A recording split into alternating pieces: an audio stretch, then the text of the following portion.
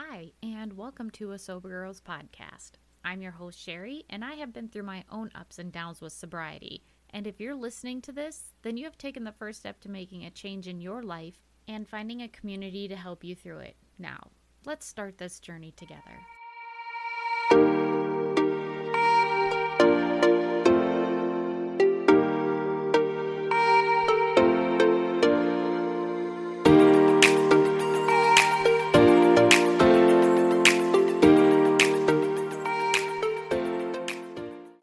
What's up, fam, and happy Wednesday. I hope that all of you had a really good weekend.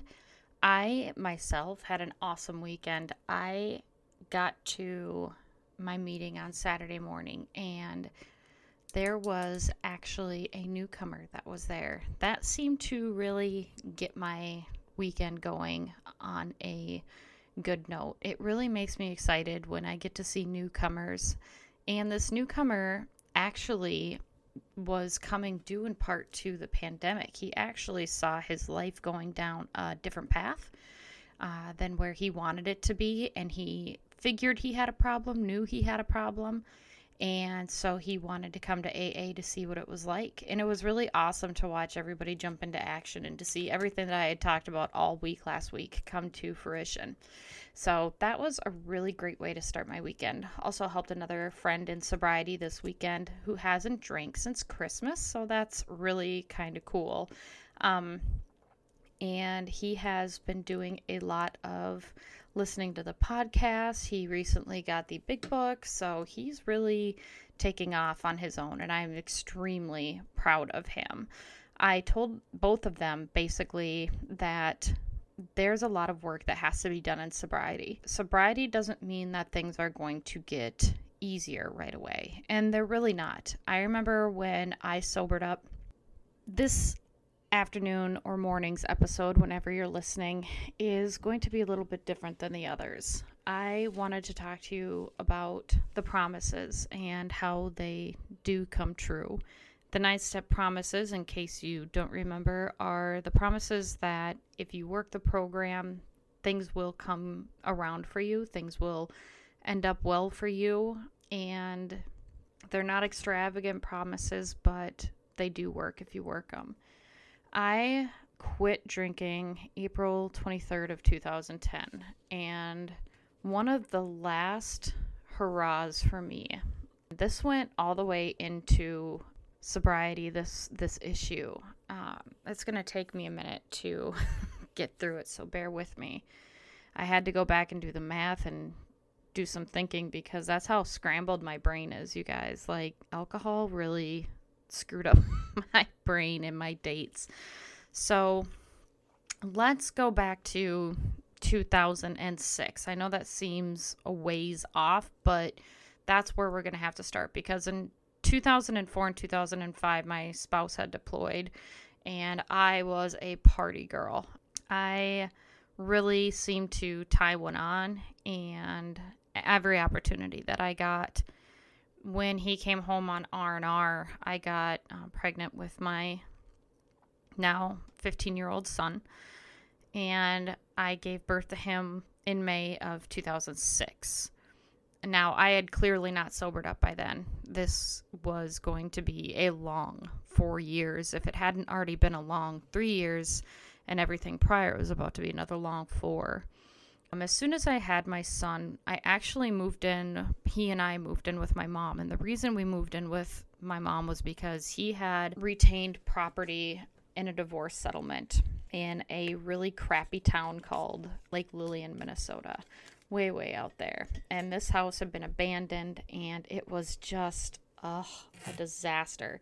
And so my mom, in her infinite wisdom, said, you guys can go and fix it up on the weekends and stay here, so at least I know that, my daughter and my grandson are taken care of. So the first year of Trevin being alive, that's where we lived with my mom. And at one point, things had gotten so bad with him not helping out, being not just depressed, but almost manipulative, rude to my mom.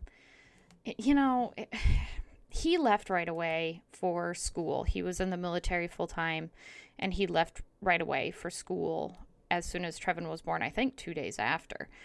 And that started my long haul of a lot of single parentdom. And I know that a lot of people are going to say, oh, well, you weren't really a single parent. You know, I'm sorry, but us military wives, we are single parents a lot of the time. And, that can offend someone or not, but it's the God's honest truth. I think I was alone more than I was married. And that is not the problem with my drinking. That is not the problem with my alcohol. If you are married to someone in the military and your marriage is going strong, I 110% applaud you. Due to my domestic situation with my spouse and the verbal and emotional abuse I went through, I was not one of the lucky ones. So we're living at my mom's and I'm finishing college. Good God willing, I am finishing college. I could turn a 4-year degree into 8 and leave with 2 small menial bachelor's degrees. But while I was going to college, I was not working.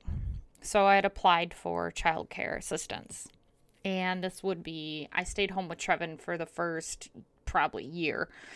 And I got childcare assistance from 2007 to 2008. And it seemed to really help. We got, I don't remember, you guys, I think it was like half or something like that. And then we just paid the other half. And we wanted to get our own place. I wanted to get our own place so badly that I stole from my mother.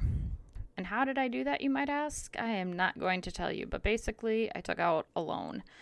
And you can pretty much figure out the rest from there because I'm not going to give anyone else any bad ideas. So we ended up getting a down payment for our first house, our first and only house together. And we moved from one county to another. When we did that, I went to go and try and take care of my childcare.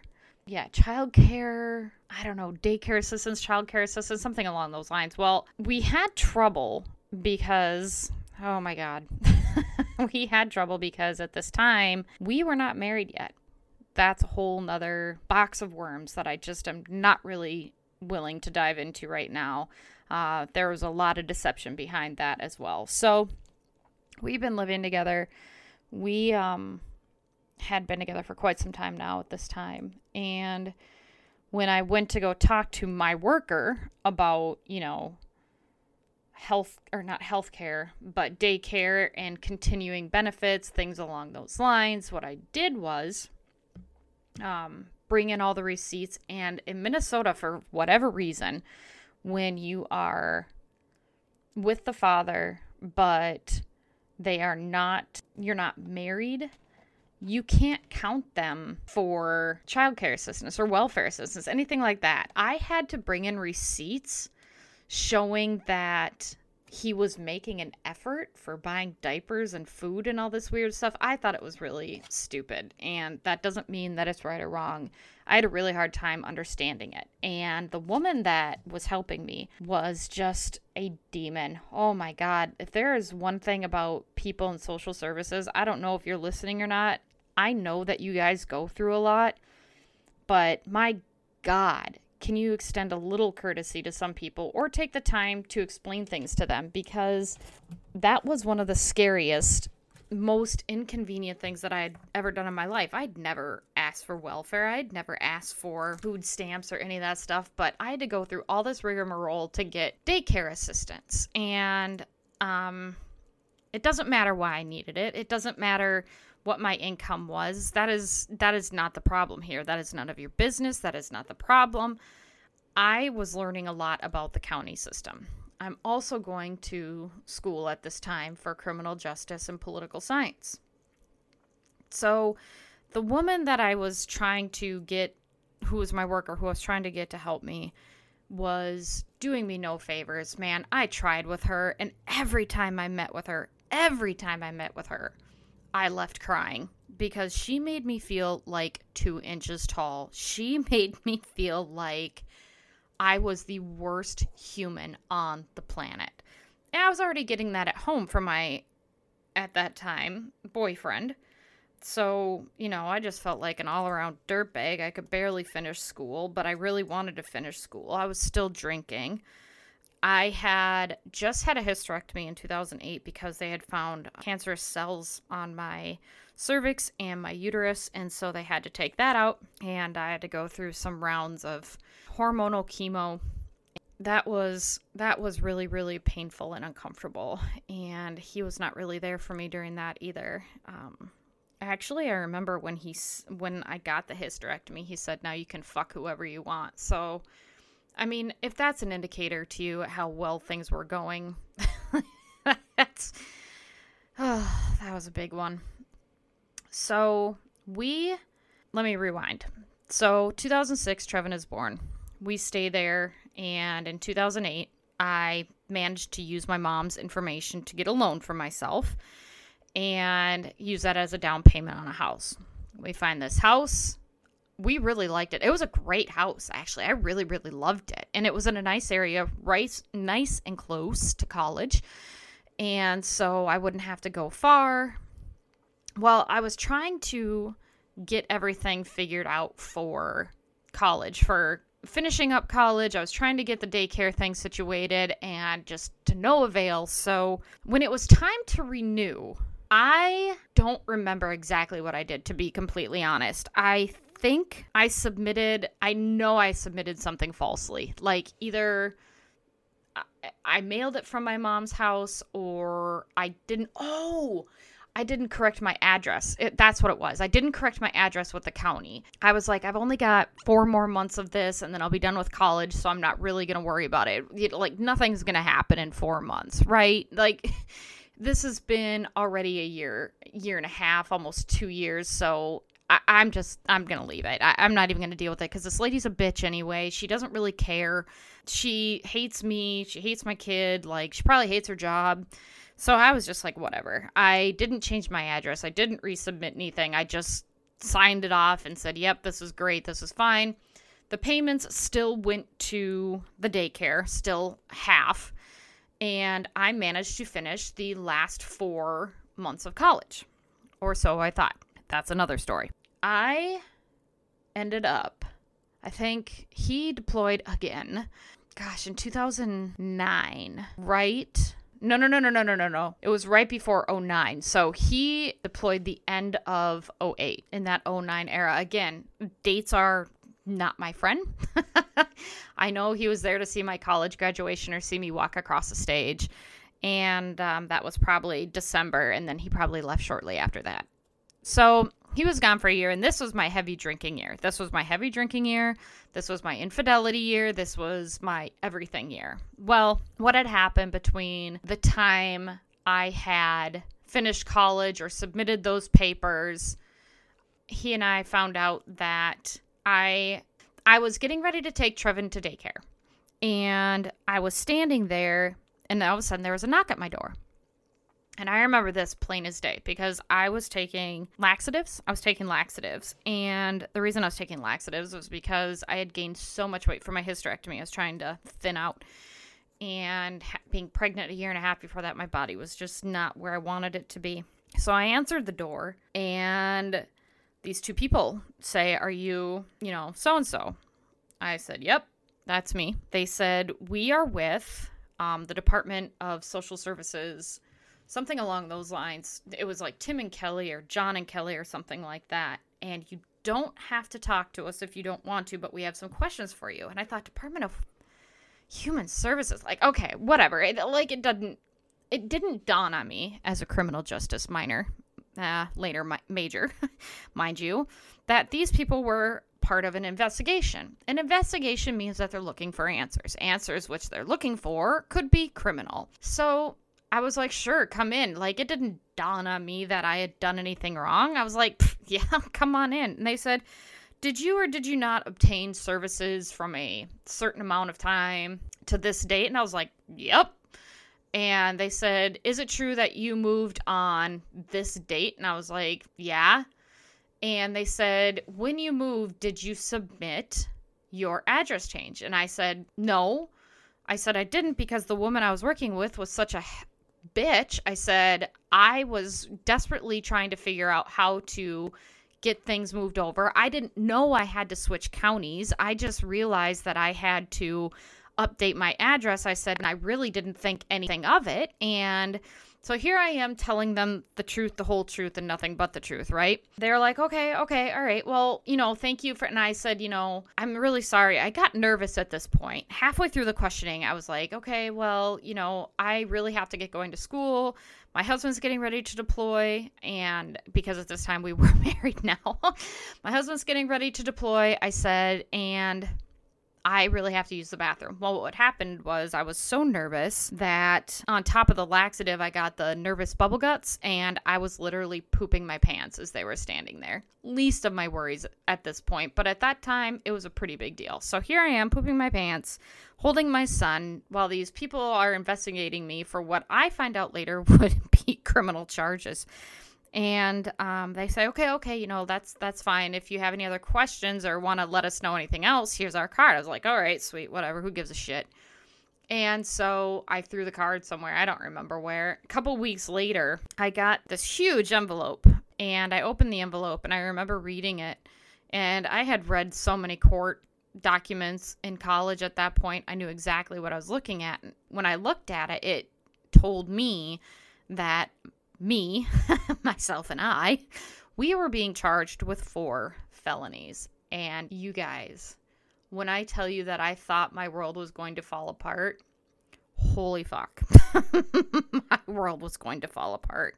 At this point, he's gone. We had been fighting already at this point. You're a whore, you're a slut. And I wasn't at that time. I mean, I definitely was drinking and I had guy friends, but I certainly was not a whore at this time. I was not a slut at this time that I can remember. And if I'm wrong, I'm wrong. If I'm whatever. But I remember that breakdown of confidence before he left. And so I was at my mom's one day and he emailed me.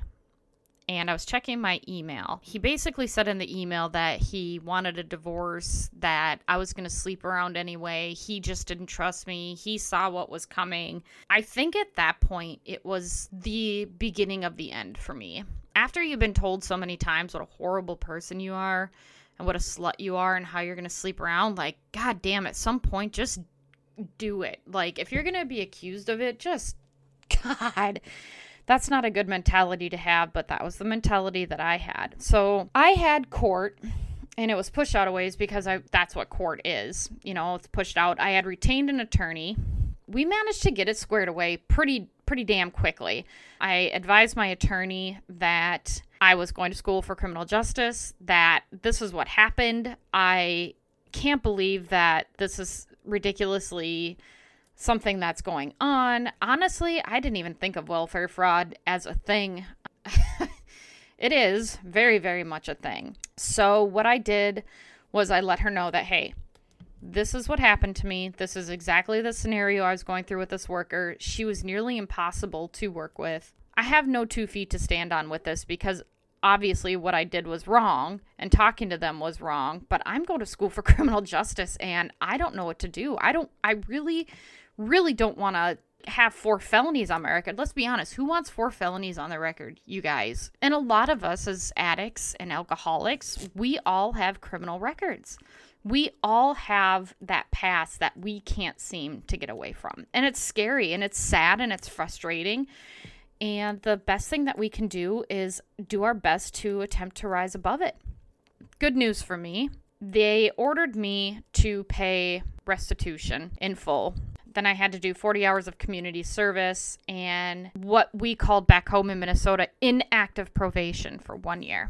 No drinking, no drugs, nothing like that. Now, what I will tell you guys is that this was not my first brush with the law. In fact, in 2001, 2002, 2003-ish, right before I moved in with my then husband at the time, I worked at a bar. I got drunk after work at this bar when I wasn't working. And one time I had run into a tree in a median. I went home to my roommate and I called her, or she was at home waiting for me, and I told her, I was like, listen, I hit this tree on the median. Do I call it in? Like, I'd been drinking and I destroyed property because there was these little itty bitty trees in the median where they were trying to make the median look prettier. And she's like, yeah, I would just call it in. All right. So I called it in And the police were like, well, you have a warrant out for your arrest, so we're going to actually take you in. And I had been drinking. Oh my God. And I was like, whoa, what? Yeah. So evidently, if you don't pay your seatbelt tickets or you don't pay like parking tickets and shit, you can get a bench warrant. Or if you miss your court date, you can get a bench warrant. Now, that was before I was going to college. So at this point, I know exactly what that is. But, at 21 years old, I had no clue really what was going on. And so, yeah, they took me down and they booked me. And they did not book me for the DUI because even though I had admittedly drove, I was not driving when I got home and they could not prove it. And so what they did get me for and cite me for was destruction of property. So I ended up having to pay for this tree, $325. And as a server at 21 years old, you can imagine how well that probably went over. But I paid it. I spent the night kind of in jail. I went through booking and getting set on the magistrate with my own reconnaissance. So when we finished up the 4 felony cases, I still had to get booked. I still had to go through all the motions as if the crime were committed in full, and the time was going to be served, because what I got was a 5-year suspended sentence, 40 hours probation, and the 1 year, 5-year suspended sentence, the 1 year probation, and 40 hours of service. So I managed getting that done, but even though they had told me no drinking, I thought to myself, oh my God, you guys, how did I not know I was an alcoholic at this time? I thought to myself, how would they find out? Because this is not a driving offense. This is not a moving offense, and this is not a drug offense. So technically, I shouldn't be on the call list. And I wasn't. I managed to full on drink for that entire year. And by the grace of God, here's the point of the story. I know this is a lot, but the point of the story is I realize how privileged I am. All right, you guys, I had moving violations of which I had been booked and processed. I've driven drunk many times and should have been caught. And this time, as stupid as it was in my mind, there was a law and I broke it. But I was so in myself. I was so downtrodden that everything was happening to me. Okay, so I use that as an excuse to drink. Even though the judge told me don't drink, I use it as an excuse to drink. And I was really broken. I was really broken. And then later on that fall, I applied for a job. I am still not done drinking, right? This is the end of 2009, getting ready to flop into 2010. I applied for a job. I had slowed down my drinking-ish because my spouse was now home. And I was trying to, quote unquote, behave for the most part. So I ended up applying for this job, this dream job, because I had already lost this other job and wasn't working while he was deployed because I had drank myself out of the job that I had while he was deployed. So I was just going to school full time. And I remember applying for this job and thinking, oh my God, what am I going to do? Well, I had talked to my attorney. And she was like, listen, she's like, you were adjudicated. You finished everything. You finished the probation. You paid off everything. She's like, you have been completely adjudicated. Now, what adjudicated means was when I had entered my plea, I had entered an Alford plea, which is basically saying, listen, I know that you have enough evidence to convict me of a crime, but I'm not going to say that I did it. And in my mind, I felt like that was fine because that woman was such a wench anyway that I felt like she did this to me because she didn't like me. Like, it wasn't my fault that I didn't change my address. Like, she did this to me. I was like, okay, great. That's fantastic. And she's like, oh, and just don't forget to make your payments, because she allowed me to make payments. I was like, yeah, no big deal. Well, it is a big deal because I am still an alcoholic at this point, right? My life is so mismanaged, you guys, as an alcoholic. I think I've gotten away with DUIs. I have gotten away with getting 4 felonies off my record. I have gotten away with all this shit in my life. And even though my husband and I were at odds because obviously my infidelity and drug use and alcoholism had been fully exposed, you know, in my mind, I was doing pretty well for myself. And fixing my marriage should have been the easiest of everything that I was going through. So I started at my dream job in 2010, the new legislative season for the Minnesota House of Representatives. And I was so excited, you guys. I have wanted to work in legislation forever, probably since I saw Legally Blonde, right? And here I have this great opportunity, and I have the ability to really make something of myself. The only problem was that it was in St. Paul, so I would have to be driving back and forth to Sartell every day, but this was my dream job. Well, I was there all the way through pretty much most of the session. And then all of a sudden, my bosses called me down, right? I'm finally getting my life together. It's probably March at this point. Probably March, beginning of April. My bosses called me down and they were like, hey, we just wanted to let you know that it's not working. And I remember sitting there going, what?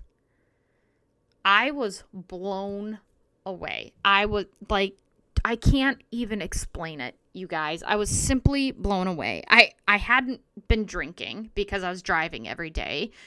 I showed up to work on time. It was damn near a 2-hour drive. I was on my best behavior. Like, I couldn't figure it out.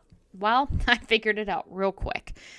What had happened was that my attorney, because I didn't return her phone calls, emails, or make any payments, garnished my wages.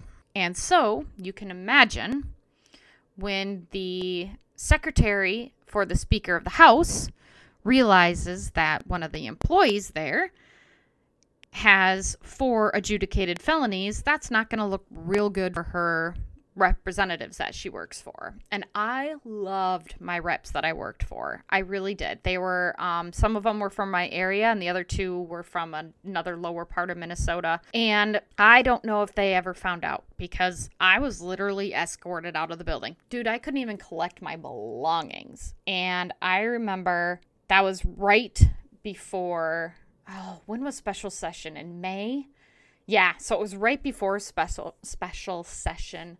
We were on a little bit of a break, actually, at that point. So I couldn't even get unemployment because Minnesota is a right to fire state. I had managed to obtain this amazing job. I had managed to get my criminal record expunged. I had managed to get rid of all of my charges to continue to move towards my goals, and I'll be damned if they didn't still bite me in the butt. And why did they bite me in the butt? Because my life was mismanaged, because I was powerless over alcohol, because I had a problem admitting it, because I had a problem saying that everything in my life was unmanaged. And so even if I had slowed down my drinking at this time or quit drinking at this time, I was so powerless over my life that my drinking and poor actions still caught up with me. They still caught up with me. And I remember being so defeated and so sad. I really shouldn't have been sad because, number 1, I wasn't in jail. Number 2, at this point, I didn't have a criminal record. And number 3, I still had a roof over my head. But I do remember getting home and my husband being like, oh, well, that's what you get. That's what you deserve. Little whores get that. And I will never forget any of that. Oh, so I remember I spent the next probably a couple of weeks drinking and looking for jobs, all under the thumb of my marriage and being reminded of what a failure I was.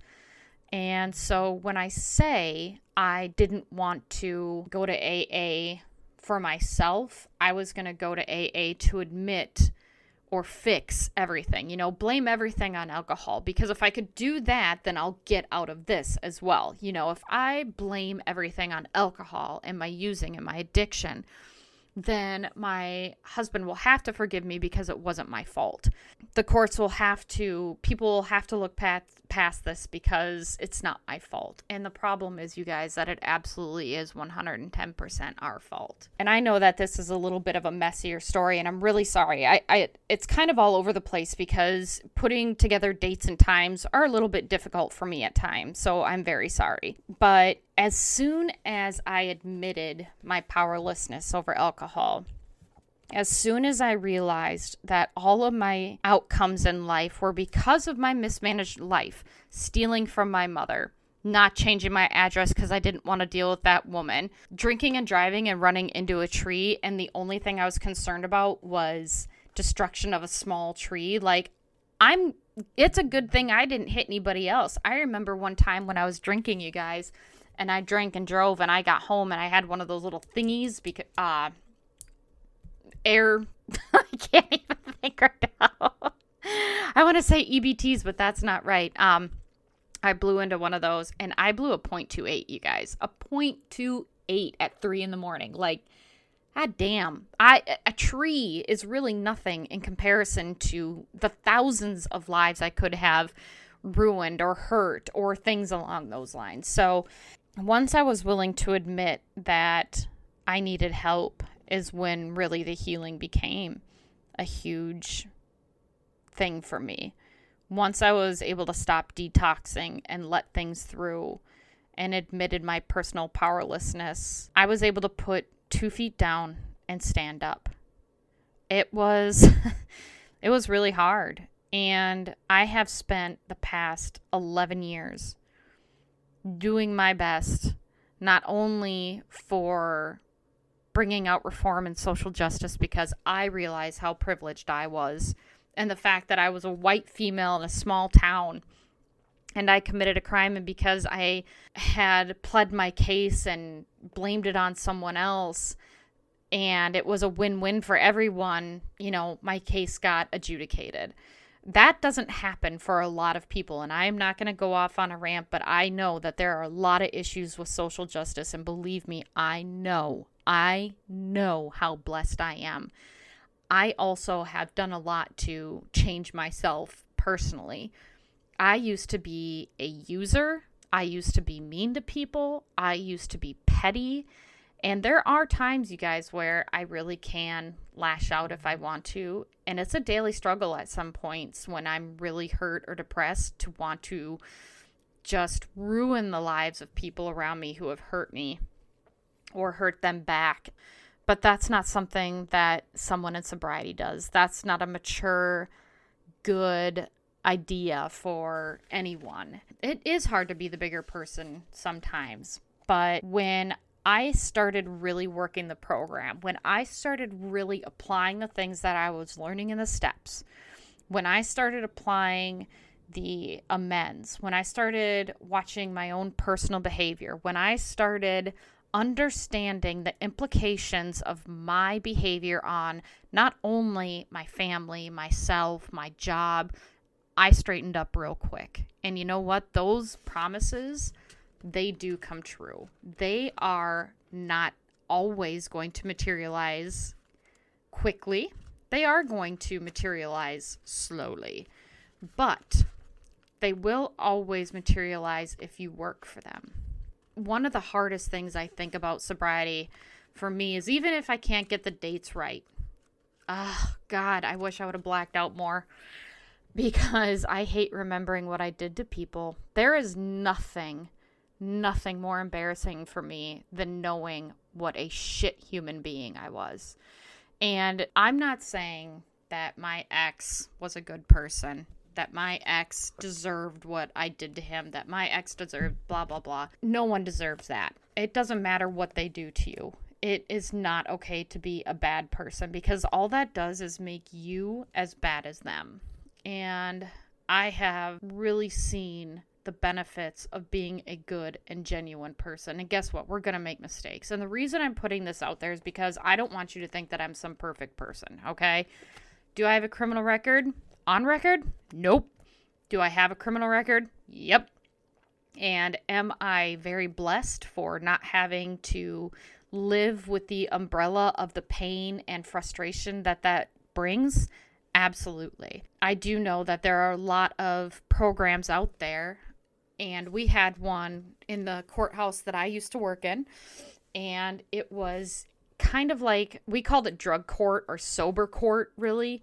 And there's quite a few states that have these, and they're supposed to help you guys and us if we have legal problems due to alcohol and sobriety and drugs, that these programs will allow us to work certain steps to either have our criminal records lowered, or our criminal charges lowered or dropped in some cases. Sometimes they're 2 years, sometimes they're a year. Courts are, let me pull one up for you here. There has to be eligibility, right? You need to have multiple DUIs, drug possessions, minor in possession charges. And these sobriety courts are literally restricted to participation for offenders who have one or more prior alcohol-related convictions. And you have to meet a certain criteria: strict monitoring, drug and alcohol testing, phase substance abuse treatment. There's also sanctions if you don't go to your meetings. That was a really big one. Sanctions if you have a drug test go wrong, if you don't report to your probation officer, loss of privileges. So there are a lot of things that you can have go wrong, but if you're doing what you're supposed to in these courts, if you're doing what your programs, then you can potentially work off those charges or have them reduced. You have to look in your state. You have to contact counsel, because I am not an attorney or a legal representative at all. But if you have a criminal record that is due in part to alcohol and drugs, see if your county or locality has a sober court or a drug court or anything under those names. Recovery court is another one in North Carolina. I highly suggest looking into those and seeing what's available in your area. Now, for the other part, if you have had felonious charges, and I'm assuming they are not violent charges because I don't know anything about that, there are roads to expungement and there are roads to restoring your rights. Again, contact legal counsel, because if you are working hard in your sobriety, if you are making those huge life changes, if you are going above and beyond to work your program, then those steps, those things, they can happen for you. I am not going to promise that they will. I am not going to promise that all of your charges will be dropped, but I do know that for a lot of us who deal with drug addiction and alcoholism, there is a lot of, petty theft, minor theft. I'm not sure what robbery looks like where you're from, but, a lot of us steal in order to get drugs or things that we want. Just like I did from my mom. I stole from my mom so that I could get a house. But that still wasn't under the correct pretenses, you guys. That still wasn't under the best way for me to go about doing that. Obviously, that was a horrible, horrible decision. I mean, I violated my mother's trust. It wasn't just taking pills from a bathroom, you guys. I signed her name to get money. Holy shit. But that being said, just because you have a criminal past does not mean it's the end all for you. Just because you've done something wrong, you've led a poor life, does not mean that you're going to continue to be punished for those things. Are there things that are going to come up in sobriety from your past? You better believe it. I really was not expecting to be let go from the House of Representatives, but at the same time, I'm really glad that I was, because it gave me another chance to really look at myself and see how mismanaged I was. And I heard someone say in a meeting this past weekend, has it ever occurred to you that God took all these things away from you so that you could focus on your sobriety? And that's the way that I am going to look at that remaining 6 months of my life prior to stopping drinking. Is God was slowly taking things away from me so that I would focus more on my sobriety, my mental health, and myself. This is a reminder for you guys this episode, as hard as it is for me to put all this out here, it does not matter to me, because what matters to me is knowing that you are going to be able to hear me and say, she did it. She overcame it. It might be harder for some. It might be easier for some. That doesn't matter. We don't compare stories. What we do is we tell stories so that we know we're not alone, and you are not alone. And don't you ever forget that. I am here for you. If you need help in the legal system, there are many different ways that you can obtain that. And if you need help figuring that out, I will help you. But just know that your story doesn't have to end. You get to continue writing the rest of your story. You get to continue to make amends and be a good person and work your program and help the next alcoholic who is still suffering. And I could not be more proud of the person that I am today compared to who I was years and years ago. I have come so far in my 11 years of sobriety, and I still make mistakes, but I am not a piece of shit like I used to be. And I know that's probably not the nicest thing to say about myself, but I was. So it's okay with me. You just can't call me a piece of shit because you haven't walked in my shoes. And with that, I am going to sign off. Just remember that you are amazing, you are loved, and your story is not over yet. And I will definitely be back next week. But I told you this season, harder truths, harder talks, because life isn't going to get easier once you put the plug in the jug, you guys. We still got to do the work. Have a great weekend. Thank you for joining us on a Sober Girls podcast, where we get together to talk about each other's experience, strength, and hope. I hope that today's episode was something that you needed to hear today, something that you can carry with you. I really look forward to our time together. Don't forget to check us out on Instagram at A Sober Girls Pod. Also, you can check us out on Twitter at A Sober Girls Pod, and our website at asobergirlspodcast.podbean.com. Till next time, be well, fam.